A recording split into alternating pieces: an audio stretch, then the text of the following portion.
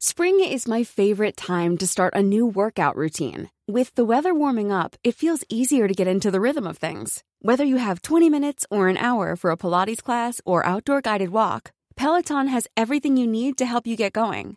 Get a head start on summer with Peloton at onepeloton.com. Enemy of the people.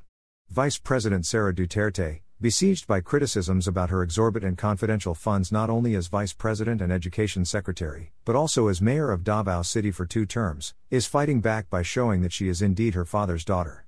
Pressed to provide explanations on the P125 million of confidential funds which she spent in such a short time, and the P460 million a year she spent as mayor for the entire 6 years of her term, amounting to P2.76 billion, she responded with another ad hominem attack. She resorted to what appears to be the strategy she is good at. Instead of providing rational explanations, she responded by red tagging and gaslighting her critics. I am one of those critics. I have incessantly taken her to task for her excessive spending of people's money tucked into the confidential funds that are not audited normally and which are not disclosed publicly. Using simplistic and flawed logic, she fired back at us by saying that we who criticize the confidential funds are against peace and as such we are enemies of the people. Sara Duterte should be told. Many of us are not criticizing the idea of confidential and intelligence funds. We are just criticizing confidential and intelligence funds that are excessive, and are placed in agencies, like her office as Vice President, OVP, and even the Department of Education, DepEd, which are not involved in national security and defense concerns, and are not mandated to conduct surveillance operations.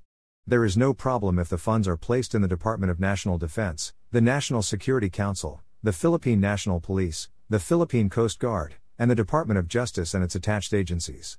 There is no rhyme nor reason why civilian agencies like the OVP or DepEd should have their own surveillance operations when they can very well tap the services of agencies that are trained in surveillance and investigative work.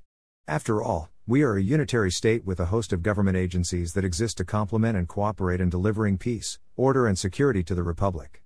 Sara Duterte should be asked how she can spend millions of pesos in surveillance for her office that, for all intents and purposes, is actually divested of any line function by the Constitution. It behooves us to ask what kind of surveillance the OVP conducted in such a short time in 2022 for it to use up over 1 million pesos per day. She boldly claimed that confidential funds are duration insensitive, that it doesn't matter if it is spent for 1 day, or for 1 year.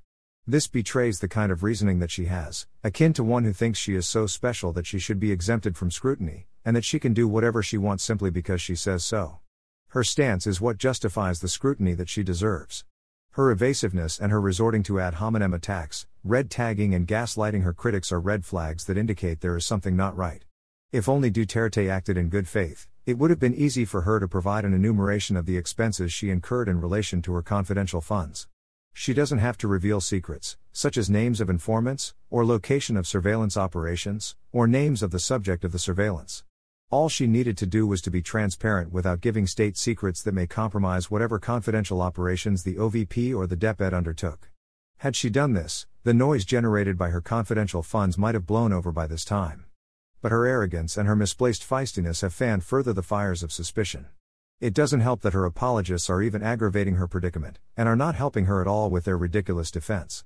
Some of her defenders demand from critics proof that Duterte pocketed the funds, when everyone knows that confidential funds are patently opaque and are not audited in the regular manner.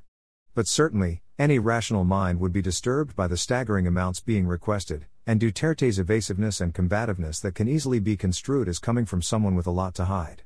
Even Representative Stella Quimbo, who earlier tried to defend Duterte, admitted that spending P125 million in such a short time was a red flag. Senator Maria Imelda Josefa Marcos, one of Duterte's staunchest allies and defenders, tried to delegitimize the criticisms by labeling her critics as engaging in election-related demolition jobs. Senator Marcos apparently missed the irony that she is actually the one who is raising the specter of an election, which is still 5 years away, and not the people who criticize Duterte who simply demand transparency and accountability.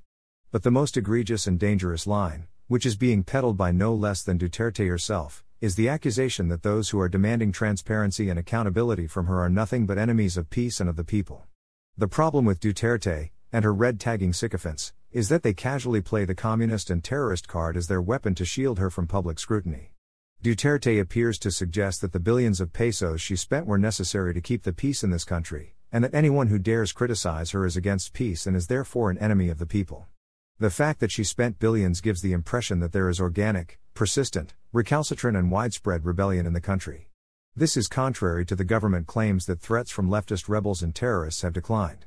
It is apparent that Duterte is very much her father's daughter, as they are made from the same cloth, both pushing for an imagined crisis not only as their brand, but as the linchpin to extend and sustain their political shelf lives. They conveniently paint the image of a country under siege to justify their being needed by people. Now, the daughter uses this as the reason why she needs billions of people's money.